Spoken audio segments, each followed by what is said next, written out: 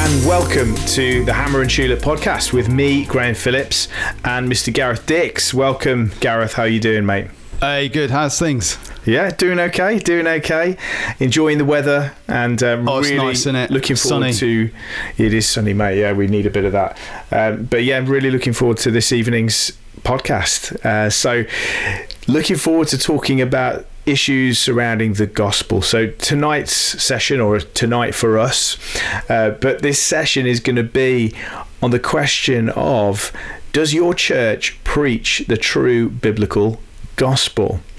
So this might sound like quite a strong way to phrase that, and it is actually quite a strong way to phrase the topic, but I think it's one worth asking. I think it's a question that's very pertinent today, and we're going to be walking through some of the things that we see anecdotally, and then also some things perhaps that we can learn from history also about the church and the way that things might have changed over the centuries in the way that we look at the gospel. So I'm looking forward to this session. Gareth, I don't know if you have any thoughts about this subject and what you'd have to say about that. It does sound like quite a strong way of asking the question, but I think it's an important question to ask. I think it is. I mean, the question I ask people quite a bit nowadays is, if someone walked in off the street and came to your church, would they know how to get saved? Yeah. Like if someone, and let's just say someone came along for a few weeks. I mean, they might have popped in one week and it was Vision Sunday, or Giving Sunday, whatever it might be. There might be one special Sunday that they're having to focus on one particular thing. Okay, fine. But if that person came to that church for 3 or 4 weeks, let's just say, would they know how to get saved? Yeah. Would they know what the gospel is and how a person is a Christian? Or would they be fobbed off with the usual, we're running an alpha course midweek at some point, and why don't you come along? And if you need to be there for week 3, really, to find out. Yeah. Well, I was just like, so it's been moved to a midweek Wednesday, and you have to make sure you get the right one if you're actually going to hear the gospel. That's what I'm not okay with. Well, in what you've said there, I think there is kind of like, there's hidden a little kind of presupposition that many of us have as Christians, which is this, that the gospel is for unbelievers. So that's the first presupposition that we think in church, I think by and large across denominations, is the gospel is something that's for unbelievers. And then the second thing that we probably believe, I think Paul Washer's touched on this before, is that everyone in church is definitely a Christian. Yeah. So true, yeah. 2 really dangerous things to actually think, because let's deal with the second point. How do we know for sure that everyone who's sat in your church, how do you know for sure that your family members, your friends are definitely saved? Because we know, don't we, anecdotally, that one can really do a good job of looking every bit the Christian. We read that in Hebrews 6, don't we? The things, my gosh, that so-called Christian in Hebrews 6 is actually partaking of and looking like, you'd think, well, that person for all the world is a Christian. But no, says the writer of Hebrews, and says, listen, we think better of you, things belonging to salvation. So whoever that person is at the start of Hebrews, they did not belong to salvation, but by Jove, did they look like they were. And so first thing to say is that there's no way we could possibly just assume that everybody sat in a church on a Sunday morning or afternoon is a Christian. And then the other thing is, the gospel is our inheritance. It's not just for non-Christians. The gospel is the inheritance of the church. It is the power of God unto salvation. And the gospel is something that I believe we have to nourish ourselves with on a daily basis. I don't know about you, but this is how the Puritans saw it, and this is how many divines throughout the generations have seen it, is that, I need to preach the gospel to myself every day. 100%. I think this is the thing which I think is actually evidence of a person's salvation, that you kind of meditate and think about how much you don't deserve to be forgiven.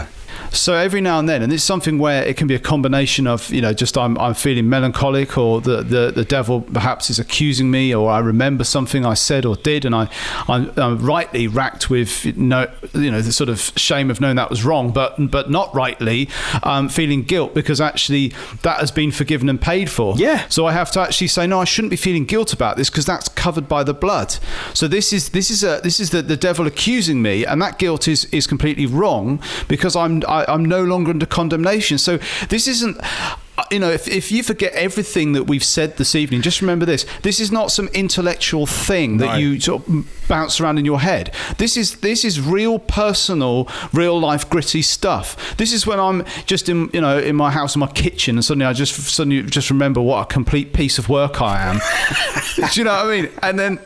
And then I look at Christ and I think what he's done for me personally. Yeah, and how much I really don't deserve it at all, and just melt with just tears in my eyes, thinking, Christ died for me, even despite me, and despite the fact I don't deserve it, so that I can have an eternal relationship with the God who created everything. And if that doesn't blow your mind, then you kind of need to keep going back to the gospel until it does. And that's the whole point. If I've been ordained for a number of years, I've been a Christian a number of years, I can't get past the beauty of what Christ has done for me on the cross. No, absolutely. So the gospel is not just for week 3 on a Christianity course, whatever it might be midweek when everyone's busy doing other things.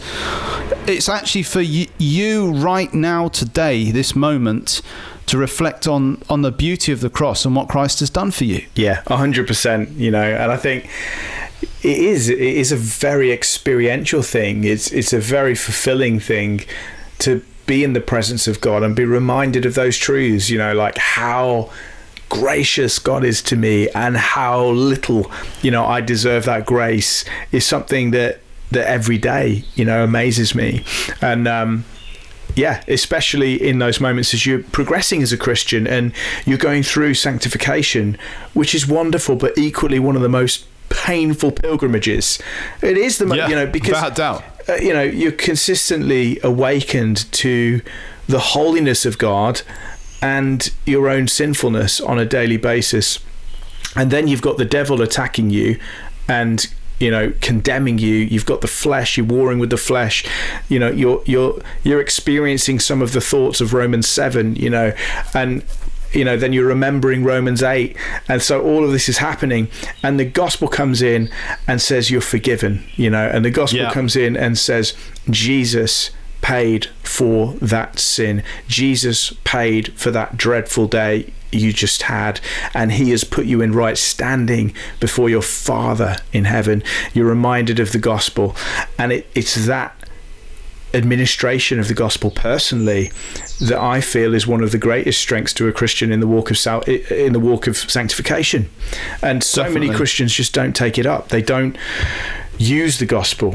They believe that it's something that was preached to me when I was 16. I believed it. I prayed a prayer, and that was that. And now I'm moving on to the weightier things of Christianity. And so I think it's a great travesty that we don't see the gospel as being for Christians. So yeah, I think that's the first thing to say, really, isn't it, Gareth? It's just like, this is a really important conversation to be having. It isn't just a kind of base sort of theological conversation. This is a very practical conversation to be having as well. Yeah, completely. And I think we do need to kind of do a bit of work as well, just to kind of talk. We will get to some of what we're seeing in the church in terms of is the church, the modern church, let's say, by and large, really preaching the gospel. I think in order to get there, we have to just do a bit of work to define what we mean by the gospel. And we have done this before on this podcast. So if you're listening in for the first time, please do go and check out some of the earlier episodes. We do talk about this. But it's fair to say that the gospel isn't something that we can make decisions about, right?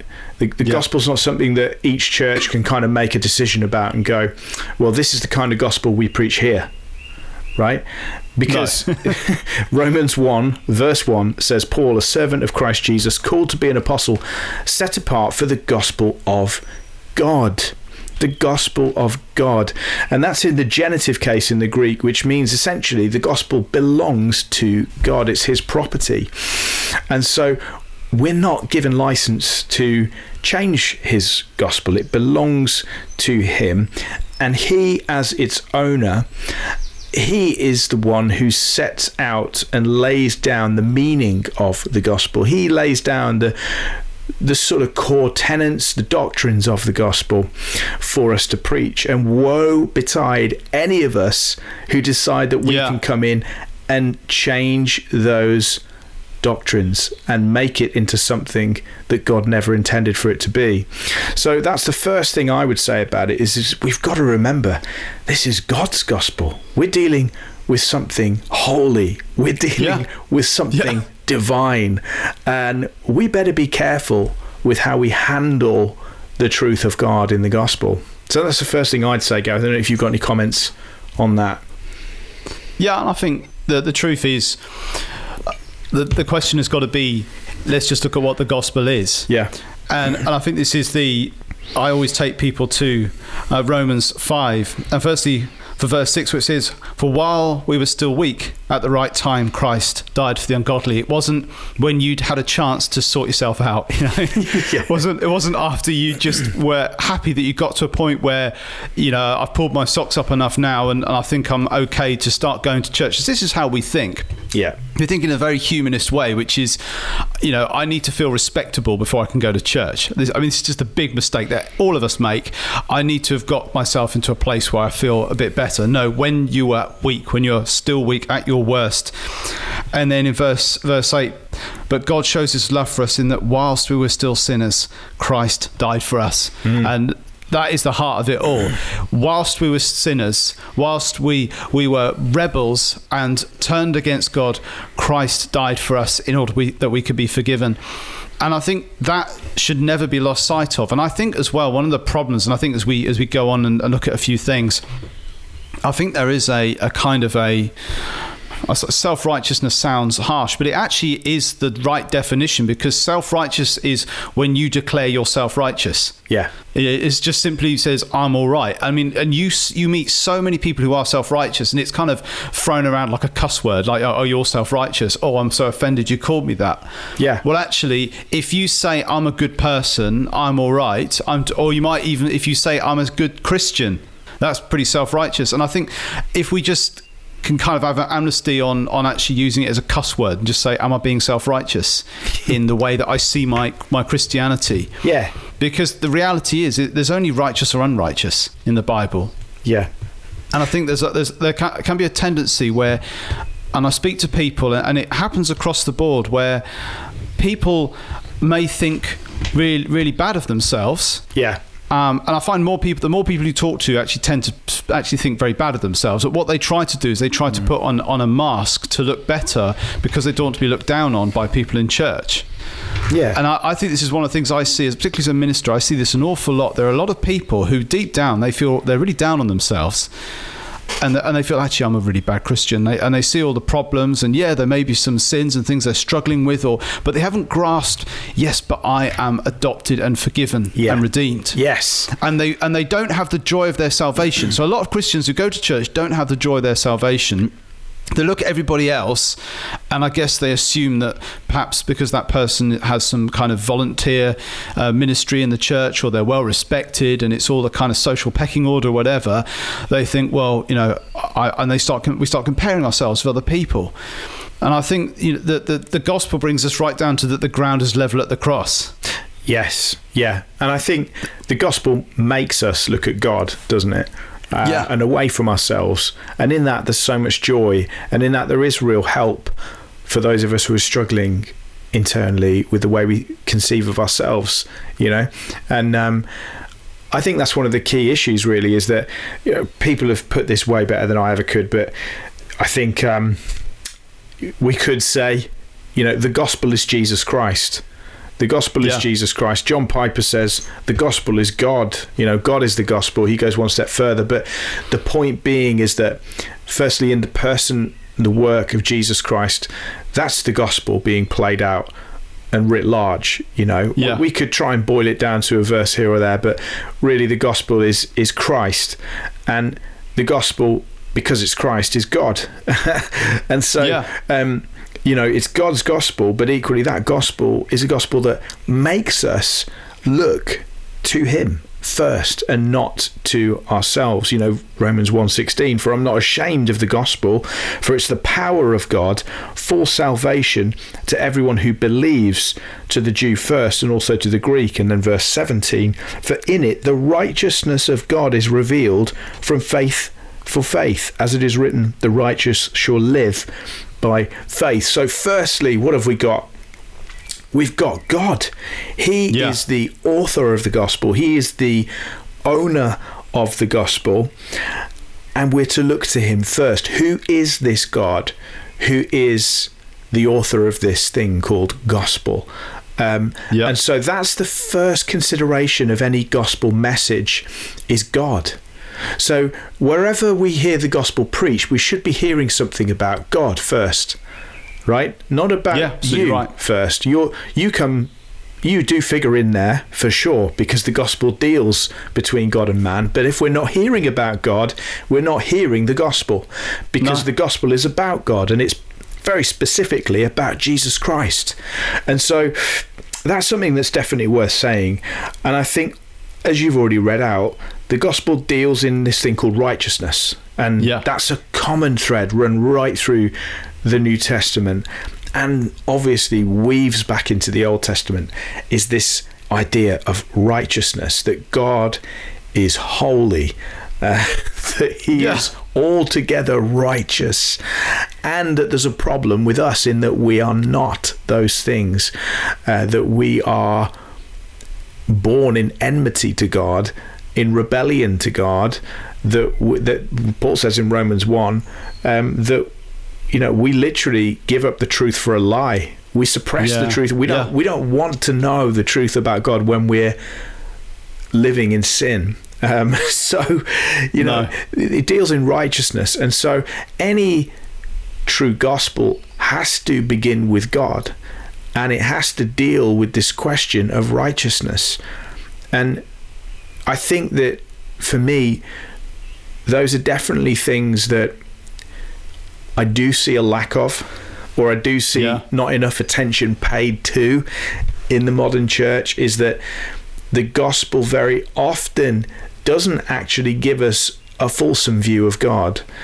And so we're not really left knowing what it is we're supposed to respond to, or how we're supposed to respond, because God hasn't been fully explained, right? No.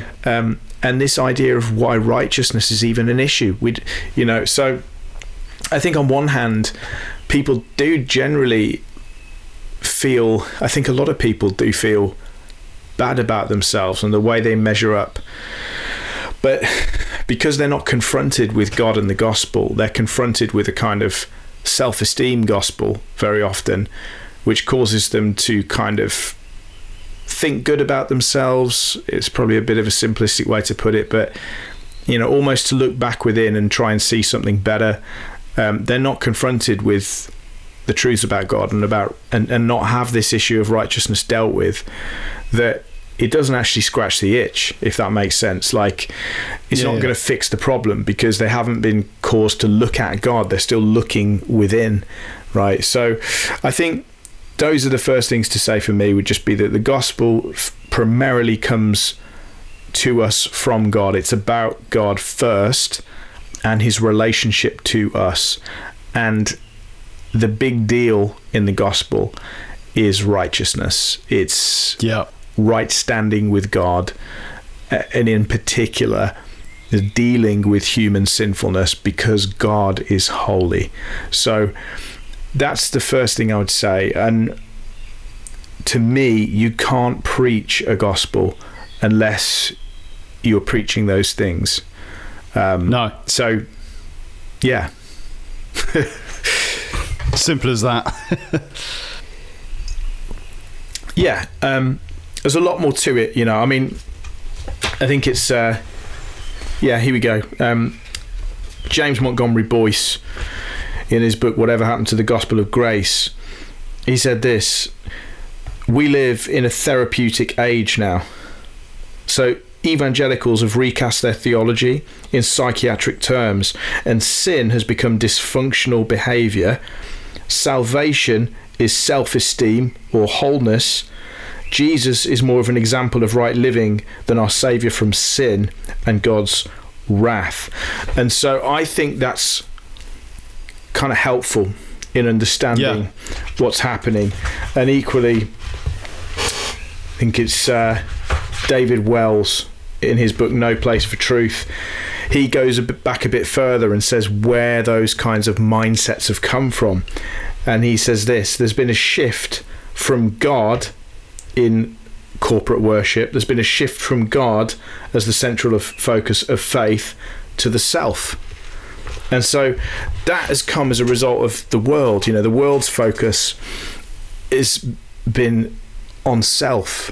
And particularly since modernism, like, there's a big focus on self, and so that's come into the church. And now there's this kind of like navel-gazing spirit where, you know, we are less concerned about things like sin and about God's holiness. We don't like to be spoken to about uncomfortable things, you know, like sin or God's judgment or his wrath, because those don't make us feel good about ourselves, but those are the things that the Bible speaks of in connection to the gospel. And what we've ended up with is this kind of weird hybrid of gospel plus kind of psychology, you could say, a pop psychology of, you know, God just wants you to be happy. God just loves you so much. He just wants he wants you to fulfill your purpose, all of your potential. You know, so just come forward right now and just say yes to that. If you wanna live for God and you want to see Him just grow you beyond what you could ever imagine, just come forward right now. Well, who's not going to say yes to that? Well, yeah, but that's not the gospel. Right? God loves you so much. He's just got such an amazing plan for your life. You know, just come forward if you want to just say yes to that. You know, again, that's not the gospel. Those are things that are maybe connected to the gospel, but that is not the gospel. How do we know that? Well, because it's not what the apostles preached. It's not what the apostles preached. And so that for me is a big issue. I remember reading David Pawson. David Pawson wrote a little book called The God and the Gospel of Righteousness. And in it, he took issue with that kind of a therapeutic gospel. And he sort of said, look, you know, in the last kind of 100 years, it's become commonplace for somebody to think they're preaching the gospel when they say, God loves you. Yeah. God loves you. And he has just got the most amazing plan for your life. And to think that they were actually preaching the gospel there.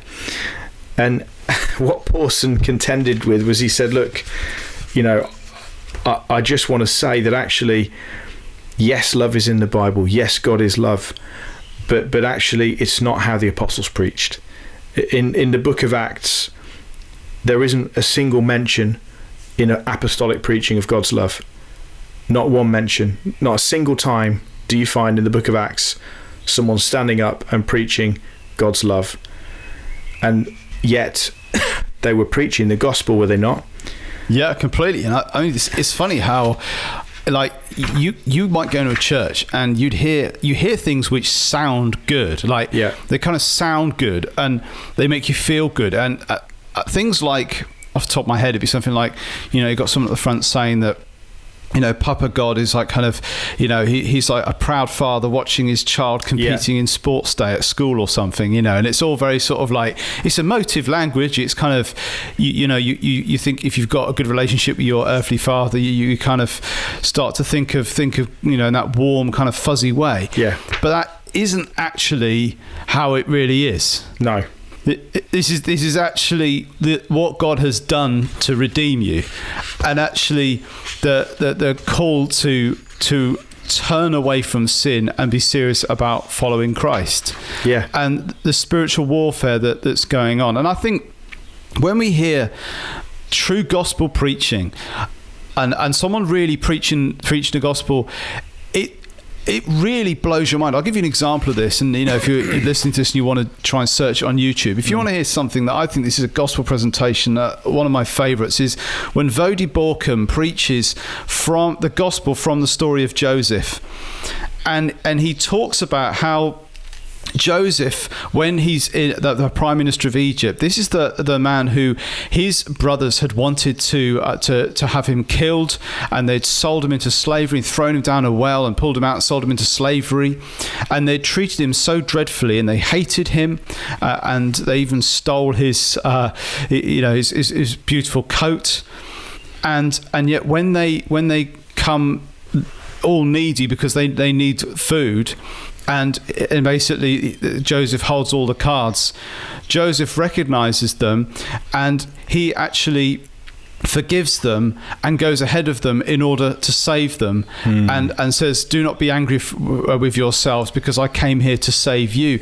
And he goes on to talk about how this is a picture of the gospel, how Christ is so badly treated by his own people, and how he goes and suffers and dies on the cross in order to save us. And it's just this gospel presentation where he shows the gospel and all these kind of deeper little clues and types, and you're sitting there thinking, and he's got tears streaming down his cheeks, and you're listening to this thinking, this is mind-blowing stuff. This is deep. Yeah.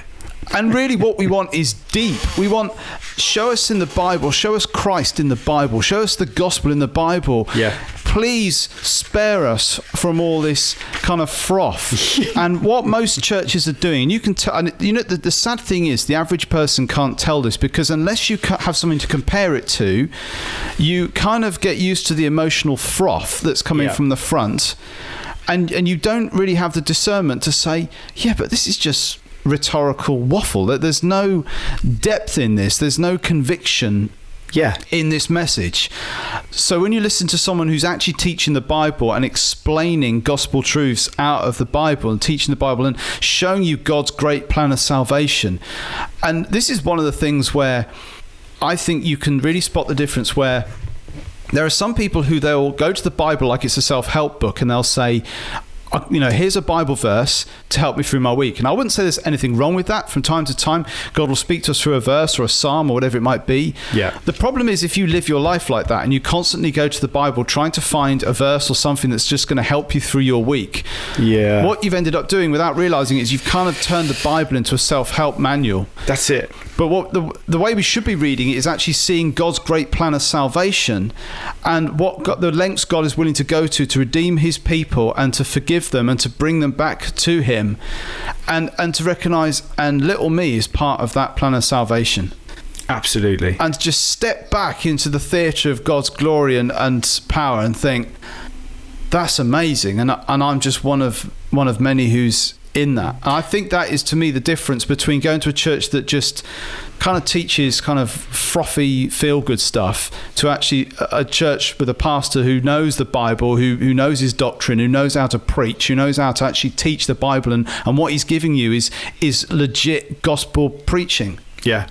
Amen, brother. I think, again, we're saying God is love, right? The gospel is of God's love. There's no question of that.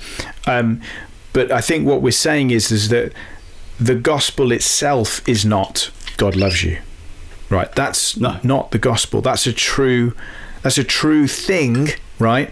But even then, we need to string that truth together with other truths to get the gospel, and it has to be zoomed out first to not talk about the way that God relates to us in love, but to talk about God in himself, this God who does exist, as being sovereign, right?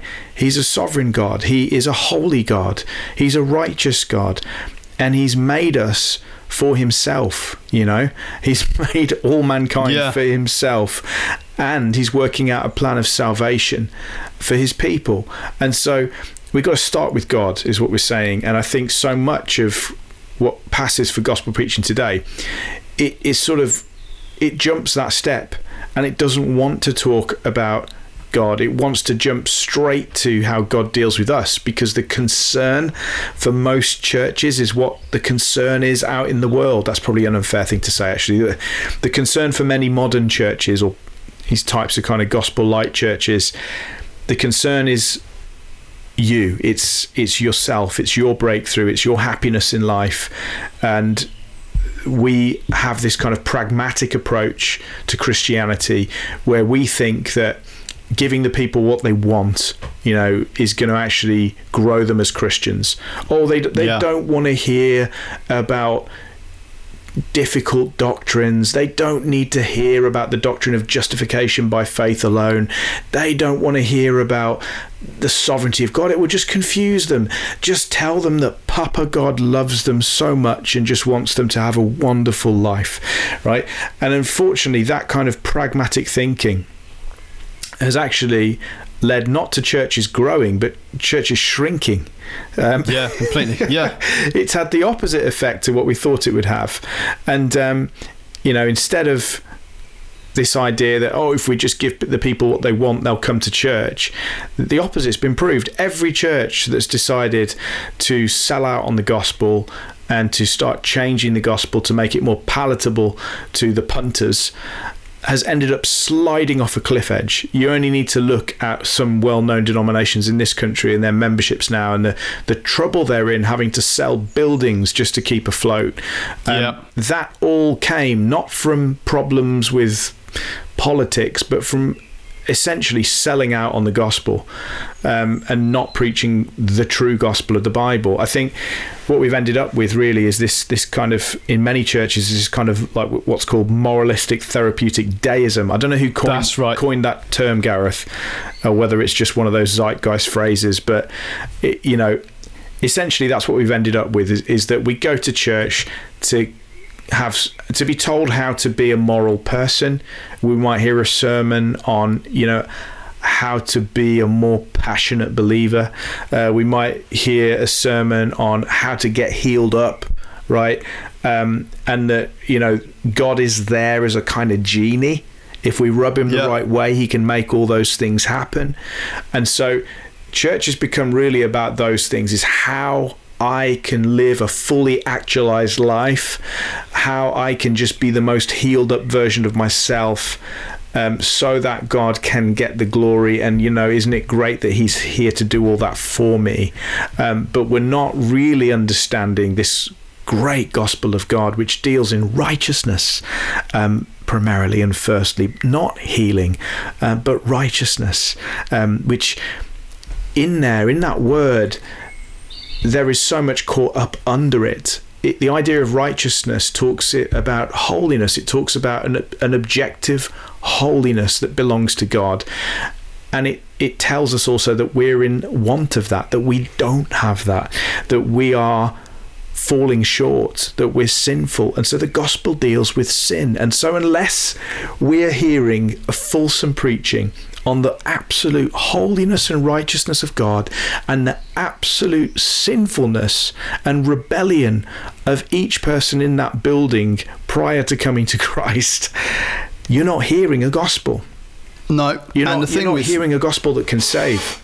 The thing with moralistic therapeutic deism, and I'll be honest with you, I may be wrong on this. I know Matt Chandler wrote a book called The Explicit Gospel a few years back. I highly recommend it. And moralistic therapeutic deism, whether he coined the phrase or just used it, I really don't know. But it really sums up he begins the book by saying that every now and then at the baptism services you'd have some radical conversion testimony. He said, but pretty much all the other testimonies were the same. It was basically people saying, I came to church, but I never really heard the gospel or understood it, and then I kind of went astray when I was in my university or whatever, and then I kind of got saved. And now what's really interesting about that for me personally was when I was in my curacy, I was brand new to the job, and I'd been asked, there's these teenage girls, they want to get confirmed in the church. Would you and this other lady from the church help to, do these confirmation classes with these three girls, and because one of them wants to get confirmed or baptized, and all three of them want to get confirmed. So I thought it'd be obviously quite a good idea to, in the first session, to ask them, so what do you believe? What do you believe about your salvation, and why do you want to be confirmed? And I wanted to ask each their sort of testimony. One girl I'd say she pretty much had the gospel, understood it. There were two that didn't. And one particular girl, I'll never forget, she said, well, I believe in God and I do good things, and I feel good about doing good things, and I get to heaven. And I thought, do you know what? That is such a succinct description of moralistic therapeutic deism. And as far as I'm concerned, that girl could very well have just been pretty much summing up very articulately what she'd basically been brought up hearing in church. Right. It's kind of humanism with a deism twist, really, isn't it? It's just kind of, I come to church, I try to live a good life, and then I get to heaven because I believe in God, and I've come to church regularly, and I've tried to be a good person. It's complete, as we say, it's complete self-righteousness. And this is something that Matt Chandler really deals with in his book. I think it's something to flag up, because moralistic therapeutic deism has been the staple for many churches over the years, and not any particular denomination either. I think you can go cross-denomination, and no one denomination gets to take the blame on this. So many different denominations have been guilty of sitting people in the pews and not actually clearly preaching the gospel. No. Yeah, I think the issue, as you say, is that the focus in modern times has been turned inwards. It's been turned back towards man and away from God. And that's something that's been the world's prerogative. And I think evangelicalism, or Protestantism as a whole, has lost touch with its heritage entirely in this country.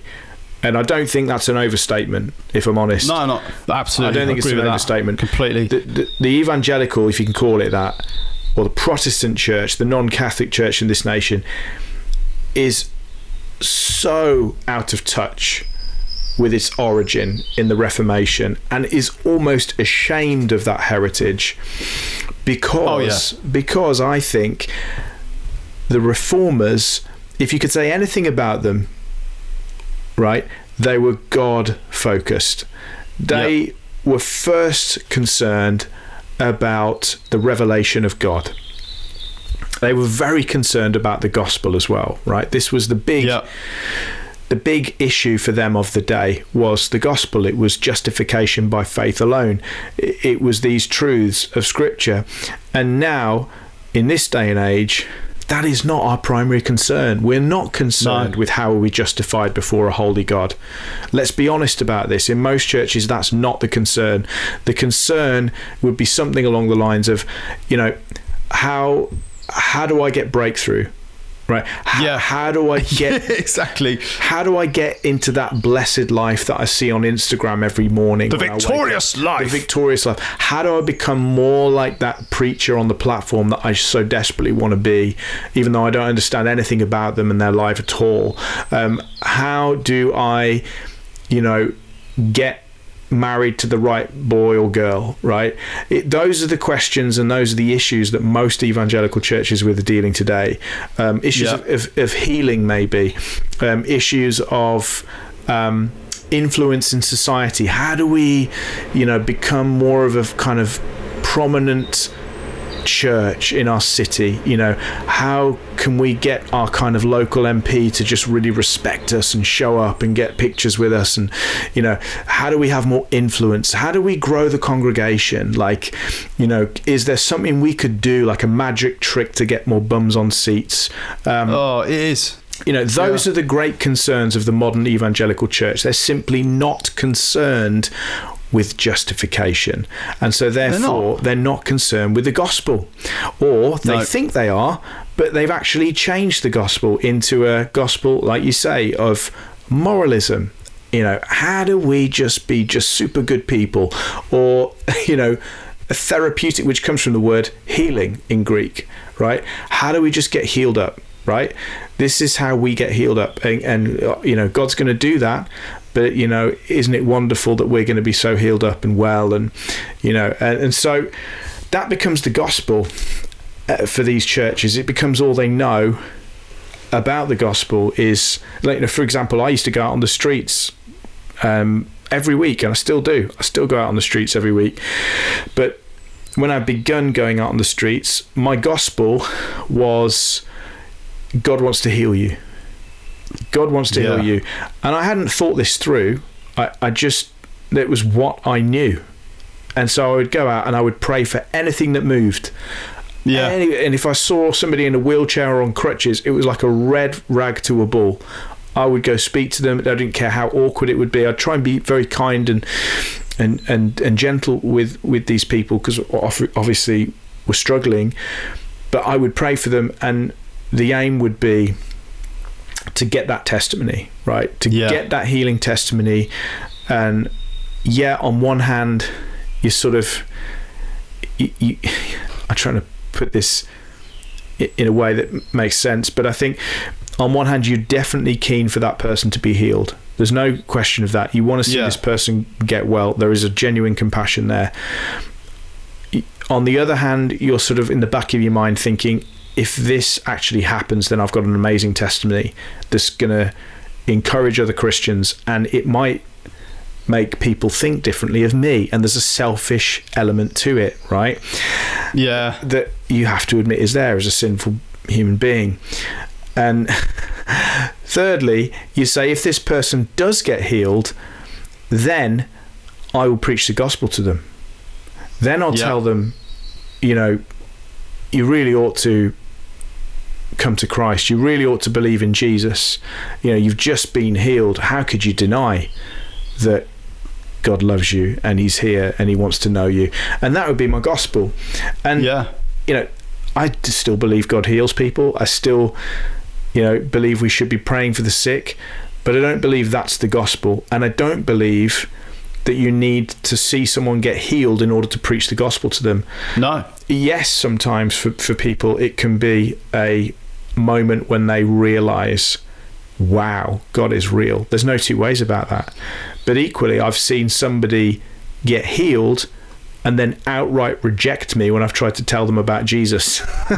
Yeah, that's happened to me, mate. They just got healed in Jesus' name. They actually weren't interested. And so it's not always a fail-safe way to preach the gospel. It's not always a surefire springboard. And so, I think a lot of people, it's just all they've known, that kind of therapeutic, moralistic deism, that they don't know that there's another gospel.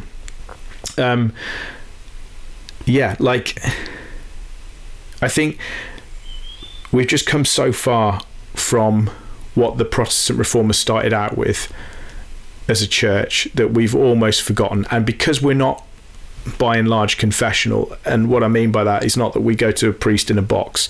I mean that because we don't actually, not just, C of E do it, but because we're not genuinely believing in the great Christian confessions of faith, the creeds and confessions, we don't really understand what the gospel is, because we've forgotten the doctrines that underpinned the gospel.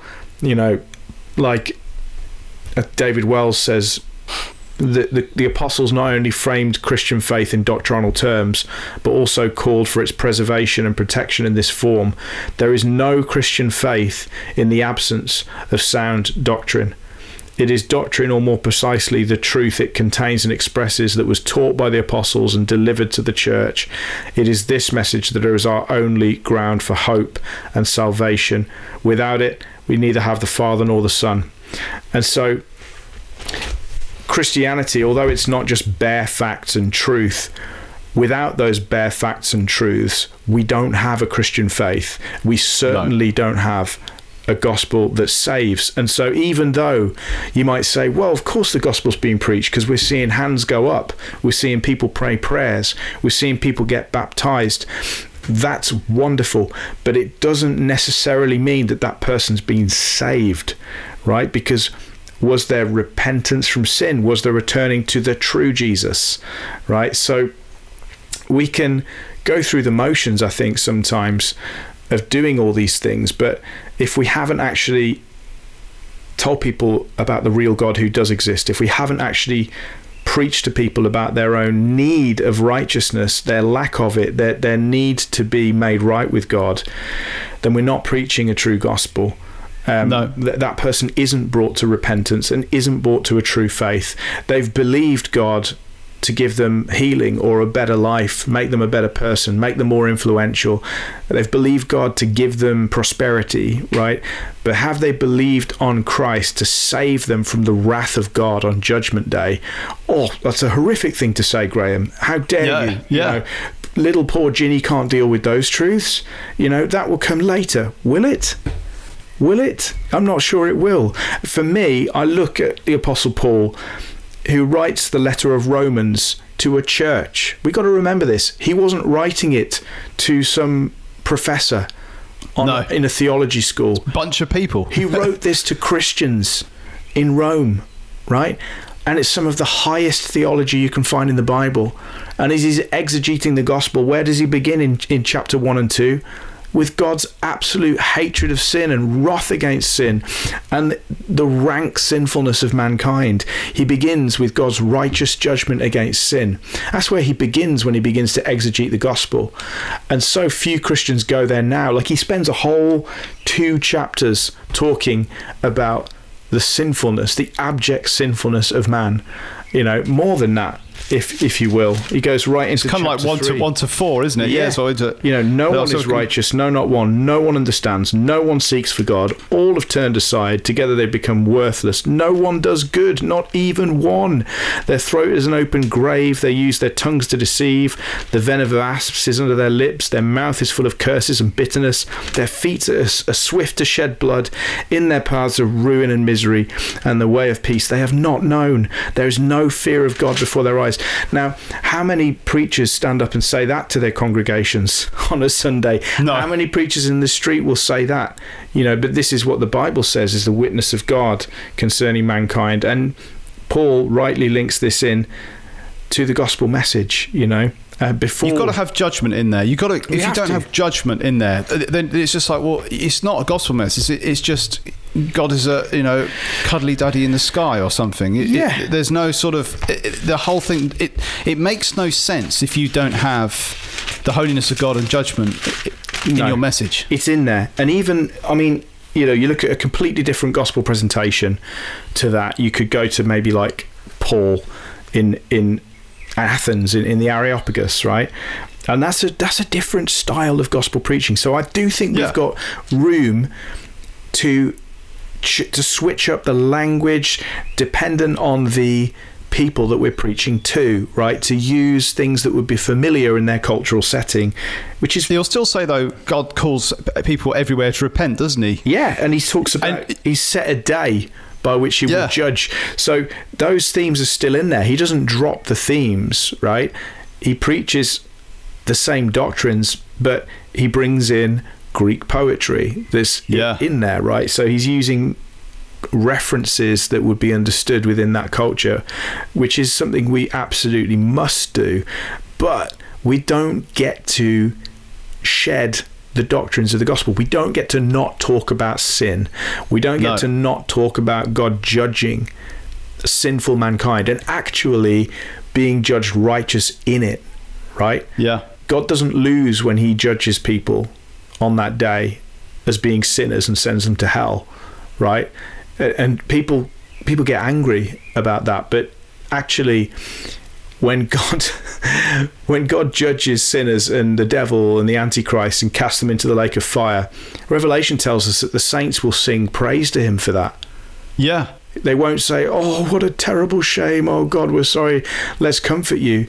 They sing praise.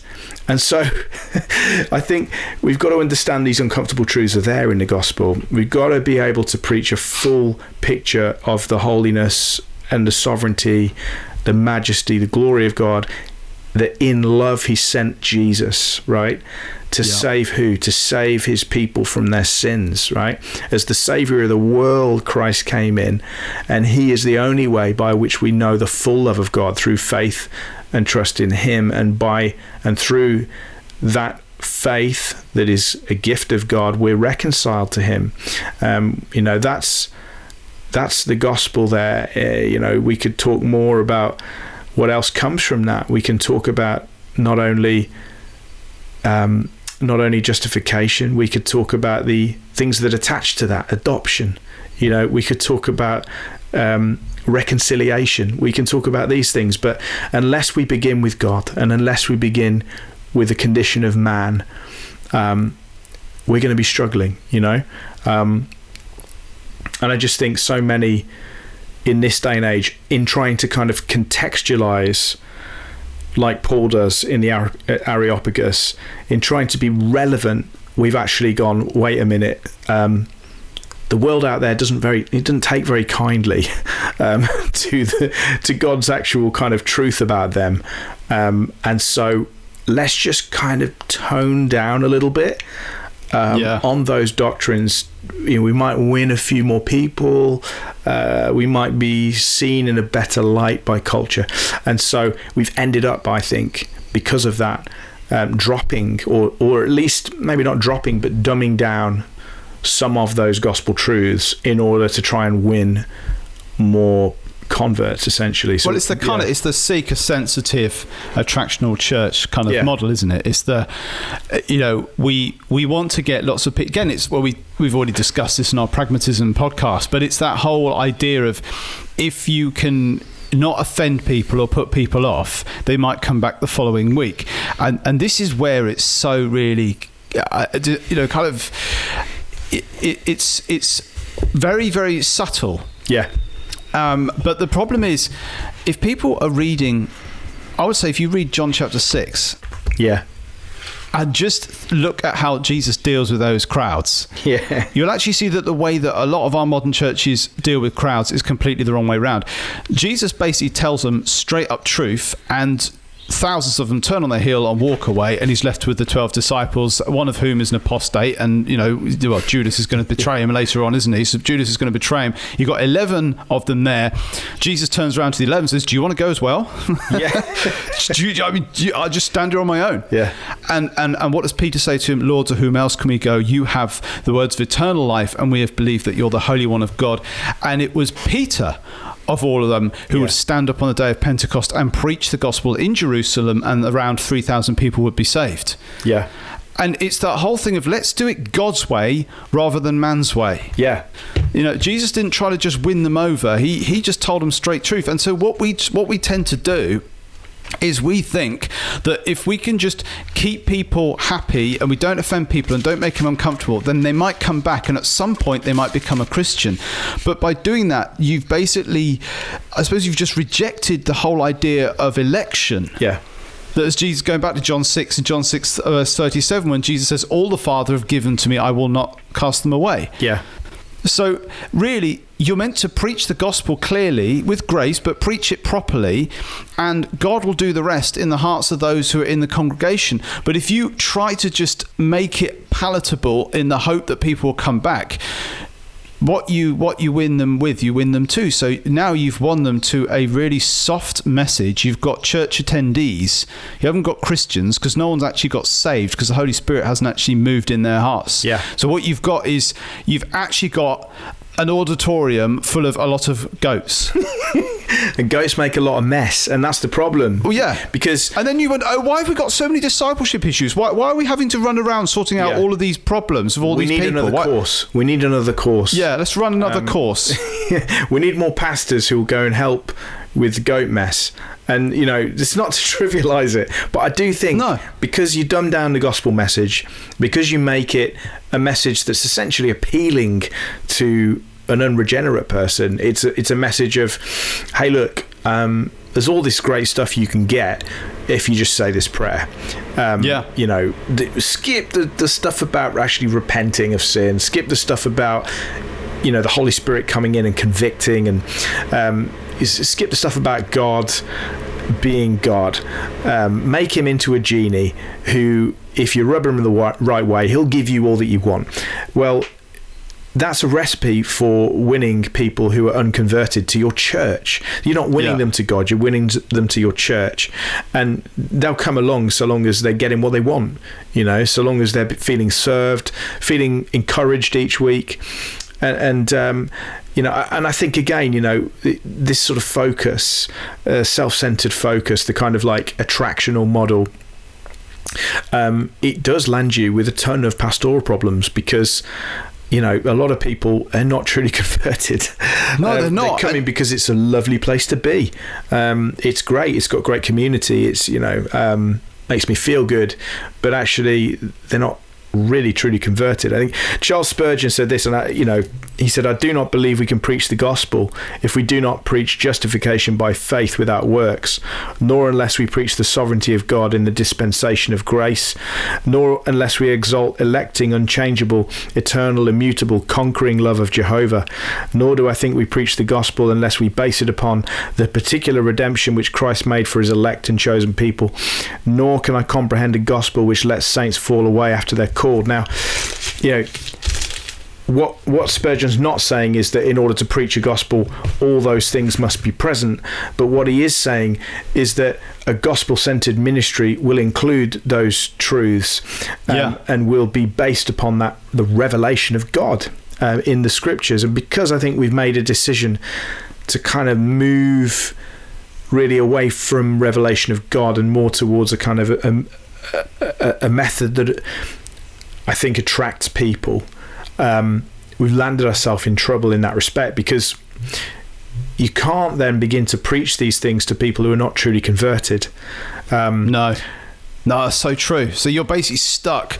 You're not even, in some ways, you're not even on milk, because you're kind of in this weird place where from time to time the gospel might get a mention, but this kind of message, church is in this kind of predicament really of having a large number. This is where really large churches, if they're not really converted, have got a huge problem now, because you end up with, as you've already mentioned with that Spurgeon quote, you've kind of got like if you would call it gospel light in some ways. It's not really the gospel, because it's that the key doctrines of justification and sanctification are not in there. We're not talking about the atonement and imputed righteousness and those sorts of really key doctrines. So that's not getting taught. We're not talking about the sovereignty of God in salvation or any of those sorts of things. I can remember a time in church where people used to kind of debate Arminianism and Calvinism, like predestination. I mean, that those days are long gone. And I can remember being a young Christian actually having them debates with other Christians in the church. At least we were wrestling with doctrine, but nowadays people aren't. And what you end up with is, with this gospel-like message where you leave out the doctrines and you kind of don't really teach people, what ends up happening, and it's so subtle that you can hardly notice it, but after a while you start to really see it, particularly on the outside, is that church will go quiet on the challenging cultural attacks. They will go quiet on the real issues of the day. It's too so true.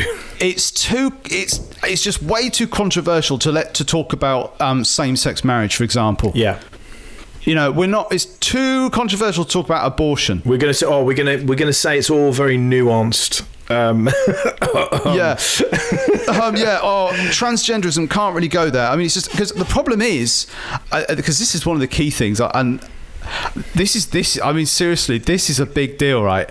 I know now, like speaking to some young adults, I was one once, like you, we were in our 20s and all the rest of it. But nowadays, within the young adults, things like the kind of more woke thing is accepted. So if you're in a leader of a large church, we've got loads of young adults, you're naturally going to be under the pressure to think, well, we don't want to lose all our young adults if we actually call out these kind of things. Yeah, absolutely. And there is a risk. This is the thing. If you've taken that kind of attractional approach, then you're just going to think, well, there's no harm in not actually saying things. But this is the thing. I find it's often what they don't say is the problem. It's actually often what they don't say. If you listen to what they're saying, this is the thing I've noticed a lot, is particularly in the larger attractional churches, what they're saying isn't actually wrong. And it kind of works up to a point, but they don't give you the whole counsel of God. Yeah.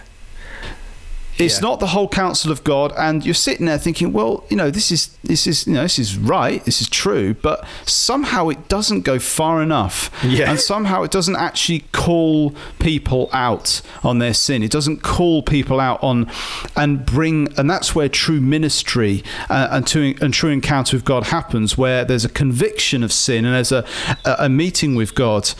And I think that is one of the key problems we're seeing now in the modern church. Is it's come down to, if you're a leader of a church, whether it's your own ego, and we've all got our own egos to have to battle with, of course, whether there's the pressure, financial pressures, or whether there's the, all the other things you're having to hold together, and the real temptation, of course, to compromise, you just go quiet on things that you really should be speaking out on. Yeah, absolutely. Because your focus is obviously, as you said, it's on. It's not on the counsel of God, but it's on people, and the worry of people leaving or being offended by the gospel. Sometimes people need to be offended by the gospel. Yeah. They need to be offended by these truths. I remember I was saying to you in a conversation earlier, I remember somebody getting very upset with me because I'd spoken out on abortion in a church meeting, and had said, this is a travesty, we're aborting in this country year on year, more and more babies, over 200,000 babies every year.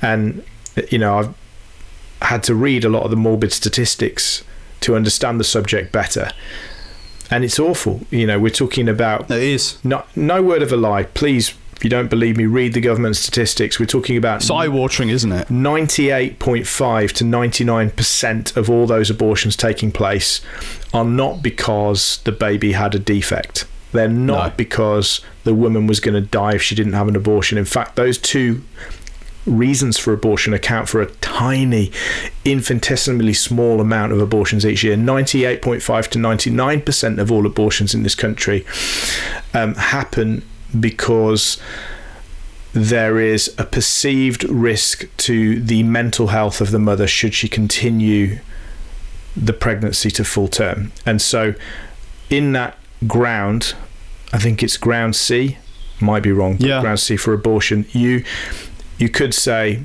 well, I feel it would make me anxious, or I feel I might not have enough finance to support this child.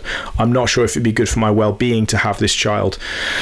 So would you like to kill the child? Yes, I'd like to kill the child. That's what's happening, right? Yeah. If we speak in really crude terms, that's what's actually happening. And I talked about this, and obviously some people are upset. And I had people come to me and say, this is awful, how dare you, this is very judgmental, what do you think a woman who's had an abortion hearing that would think? And I said, well, actually, a number of women in the congregation who've had abortions came to me and said, thank you for speaking about that. It's brought me to a place where I can speak to God about this, and I've gone to God on this and got peace with him on it. I've asked for forgiveness on it, and now one of those ladies is actually working to help other women who've had abortions and support other women who've had abortions. That's maybe amazing. Would have done it had she not heard about it. And so there's this understanding, I think, which is false, that if we confront people with their sinfulness, that somehow that's a bad thing. When actually it's the thing that actually brings us into a place of reliance upon God and salvation. And so we must do these things if we're to preach the gospel. I think one thing sticks out to me is Ezekiel 3 from verse 16. At the end of 7 days, the word of the Lord came to me, Son of man, I've made you a watchman for the house of Israel. Whenever you hear a word from my mouth, you shall give them a warning from me.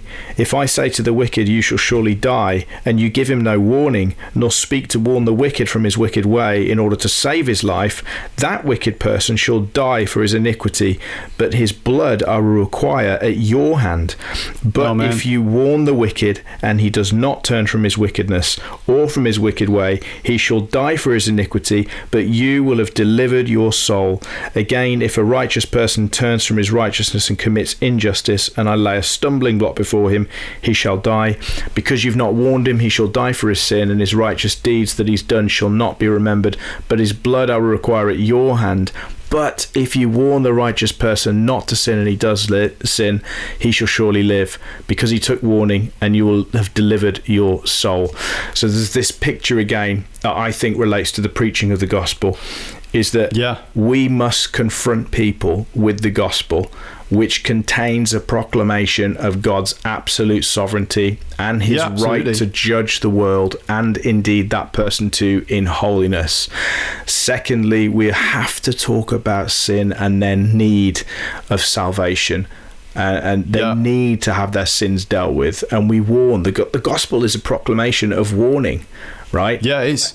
So it is. Totally. We can't expect for it to be something that people are going to kind of be like head over heels, like, woo, oh, it makes me feel so good. At first, it will make them feel bad, but the ending is good. So, I think that the focus has to shift back for us from what does man want to what does God want, and to stop overly focusing on what we think man needs and look to what the Bible says as to what man needs. And I think also within that, there's a really important point that when we focus on what God wants, when we're prayerful and we're faithful to the Bibles, and we're focusing on what the Bible teaches and what God wants to say, what we find is that we're less likely to jump on the political bandwagon. Yes, definitely. Yeah. Because this has been another problem that we've seen a lot of recently in the last couple of years. Like, this is a time right now, I believe, where we need, as you mentioned from Ezekiel, and that was a verse, funnily enough, during the pandemic that I just felt God really speak to me and a few of my friends who prayed together a lot. We really felt that call to be watchmen in this time was so key, because there just seems to be a real lack of any prophetic voice in the church right now, particularly in the mainstream church. It's very much in this almost underground kind of prophetic community, people who are just praying together and trying to get a sense of what's happening in the world right now. Like, you know, and we've already done our podcast last time of the end times and those sorts of things, but there is that need to actually warn people what's going on in the world right now and what's God saying about it and how should we respond to it, rather than reactively kind of just trying to jump on the political bandwagon and respond in the way that is seen to be fashionable or the narrative that the news and the media are putting out. The church isn't supposed to just piggyback the common narrative. It's supposed to actually come alongside with the gospel, with a prophetic biblical message. And, you know, particularly if you've been watching, as we have, Keith Malcolmson is a great preacher of showing how to preach prophetically from scripture. We need more people like this as well, people who can preach from the Bible and say, look, I really believe this is what God is saying right now, in speaking prophetically into the times that we find ourselves living in. And this is why I think we've got so few preachers who are actually equipped to do this, is because all of the things that we've said in this podcast about, you know, just really being seeker sensitive, not really preaching the gospel, not being faithful to the Bible in our ministry. So when we end up in a crisis point like we're in, and we are in a crisis, no doubt about it, there is absolutely no prophetic message coming out of, from what I can tell, coming out of many of the mainstream churches today. No, I don't think there is. I think there is a hunger, I think, that God is putting on the church for prophecy, and you can see people stirring and wanting to hunger after this more and more, and I think a true prophetic voice would see us speaking to culture and speaking to the powers that be in that place and leaders in positions of authority, and calling them to account on those things, calling them to God, calling them according to his word, calling things out as they are to God. And I think there is a hunger for it. I really do. And I hope and pray that continues and that we do step out into this more and more. Because there's, like you said, I think there's two ways we can approach it. Either we can just sort of flow with the stream, so to speak, and just kind of go with whatever political narrative the world is kind of like putting to us now. Or we can do the other thing, which is to just kind of ignore the world and ignore culture like it's not even there, and just keep going with, we're just going to preach verse by verse. We're not going to talk about any of that stuff. And actually, I don't think that's right either, because we are living in these times and we are supposed to be salt and light in this world.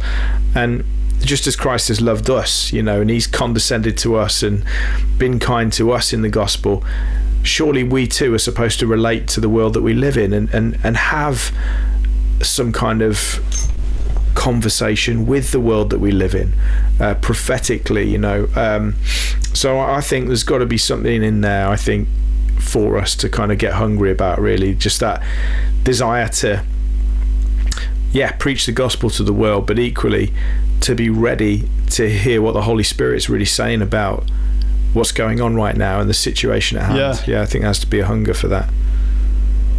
That's very true. And I think as we start coming towards a close in our podcast, I just wanted to kind of land it, I think, with thinking about, as we are started by asking the question, does your church preach the gospel? I think we would want to ask,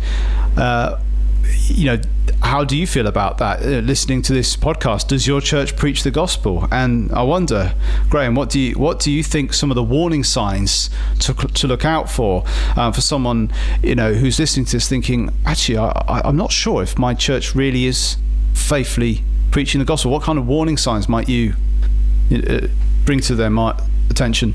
Yeah, I think I would raise the alarm if basically if there is not a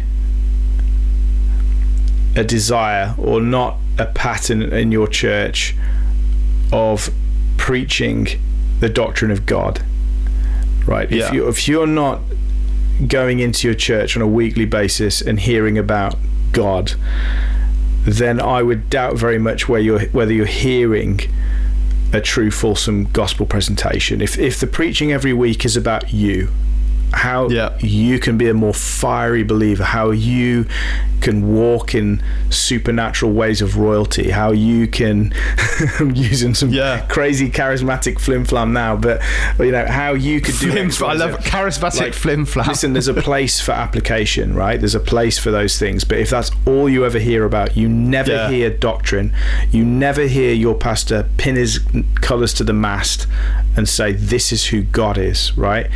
Then I would say probably that's a red flag. Definitely. That'd be one for me. How about you?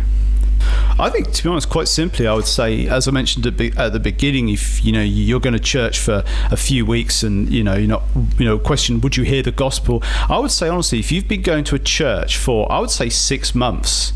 I'd say maybe some people might say, oh, be reasonable, say a year. But I would say if you've been going to a church for 6 months regularly and you don't hear any mention of judgment, the holiness of God, the reality of hell, the need for repentance and faith, and a clear message of calling the church to God and to Christ, and I would say find another church. Yeah. You've given them 6 months. They have not actually preached the whole counsel of God. And that is what I put it down to. In 6 months of having gone to that church, are they preaching the whole counsel of God? And if they're not, find another church. Amen. The biggies really would be, has the word sin dropped out of the vocabulary from the pulpit? Absolutely. And I'm talking about not mentioned once a year. Right? Yeah. That's not good enough. The Bible and the New Testament deals with sin on a regular basis. So if sin has dropped out of the vocab, you've been there 6 months, that would be a big sign that this church is not truly preaching the gospel. Like you say, Gareth, has God's righteous judgment against sin dropped out of the vocab, then they're not preaching the gospel. The New Testament talks continuously about the return of Christ. The parousia. Christ is going to return in judgment, and he's going to judge the world. And if that's never spoken about, then how possibly are we preaching a fulsome gospel if we're not talking about the return and the judgment, and the fact that there's a lot that rests on this? If hell is never mentioned, if heaven is never mentioned, these things as well would be red flags. For me, if you have been in a church as a Christian for 10 years and you don't understand what justification is, please find another church. Yeah. Please find another Before church. it's too late. Yeah. If that word to you is still a kind of like, no, I think I know what it's... No. You need to find another church. That church is not truly preaching the gospel. I think an understanding of how one is justified, right? It's by grace through faith, right? Yeah. So if one doesn't understand how one is justified, and you've been in a church years, then that's a sign that church is not preaching the gospel. So those things for me would be pretty nailed on kind of certainties that the church is not preaching the gospel. An overemphasis on you, a complete lack of doctrine of God, a sort of like dumbing down or rare mentions of sin, rare mentions of God's judgment against sin, no mentions of hell, these sorts of things. Those would be signs that what you're dealing with is really a gospel light. And it's not to say that no one in those churches is saved, because absolutely God brings people to himself through all sorts of churches, but it would be to say that that would be a pretty sure sign that the gospel ain't getting preached. Absolutely. Certainly on a regular basis in that church. Yeah, absolutely agree. Yeah. So there you go. It's been a really interesting conversation and a sobering one, but like we talked about at the beginning, it's a necessary conversation. And I think that unless we see this situation being dealt with in the next 10 years in this nation, we're going to see a real slide off a cliff edge. Oh, scary. In the established church. It is scary. And it's happening already. It's already happening, and it is, I think, similar to the downgrade situation, with Spurgeon back in the 1800s, where we might not have seen a full-scale falling away and apostasy in the church, but this is how it begins. This is how it begins, with a denial of certain tenets of the gospel, with an unwillingness for pastors to teach on substitutionary atonement. Penal substitutionary atonement is central to a gospel proclamation. Absolutely. You can't preach the gospel without preaching penal substitutionary atonement, and that will make a lot of people froth at the mouth these days, and that should tell you all you need to know, right? That has been the root of gospel preaching in the church for centuries, right? Don't tell me the church fathers never preached that. I can show you that they did. And I can show you that it was central to the reformers, it was central to the Puritans, it was central to the foundation of the Protestant faith. And so the fact that we've got anger against that doctrine these days, again, is a very, very worrying sign. It's not to say that there aren't other ways we can preach the atonement, but if we're not preaching penal substitutionary atonement, we're not preaching the gospel. That's my honest view. Not at all. So we think this is a key issue, and we hope you've been encouraged by this. We hope that you will evaluate what you're listening to and where you're plugging in based on this. Do think carefully about these things. This is important for this day and age. We also hope, if you're a minister listening in, and you've got things to feedback, we'll always love to hear from you. We're always looking to learn as well. So happy to listen to your feedback or any questions or concerns you might have. But equally, we hope you're encouraged to preach the gospel, no matter what kind of a response you might get from the pews. We must, as the book of Ezekiel says, preach, because eternal life and eternal death are at stake. These are very important things, and these are very worrying and trying times. So brothers and sisters, let's preach the gospel. Amen. Definitely. Let's preach the gospel, and let's do it the way that God intended for us to do it. We hope it's been encouraging for you. We'll be back again soon with another episode, but until then, we hope you've enjoyed it. Please do leave us a review if you've enjoyed this. It always helps get the message out to more people. If you've hated it, please don't leave a review, but feel free to email us and get angry. That's fine. And until next time, just say God bless you all, and it's a joy to have been with you. Take care. God bless. God bless. Bye-bye.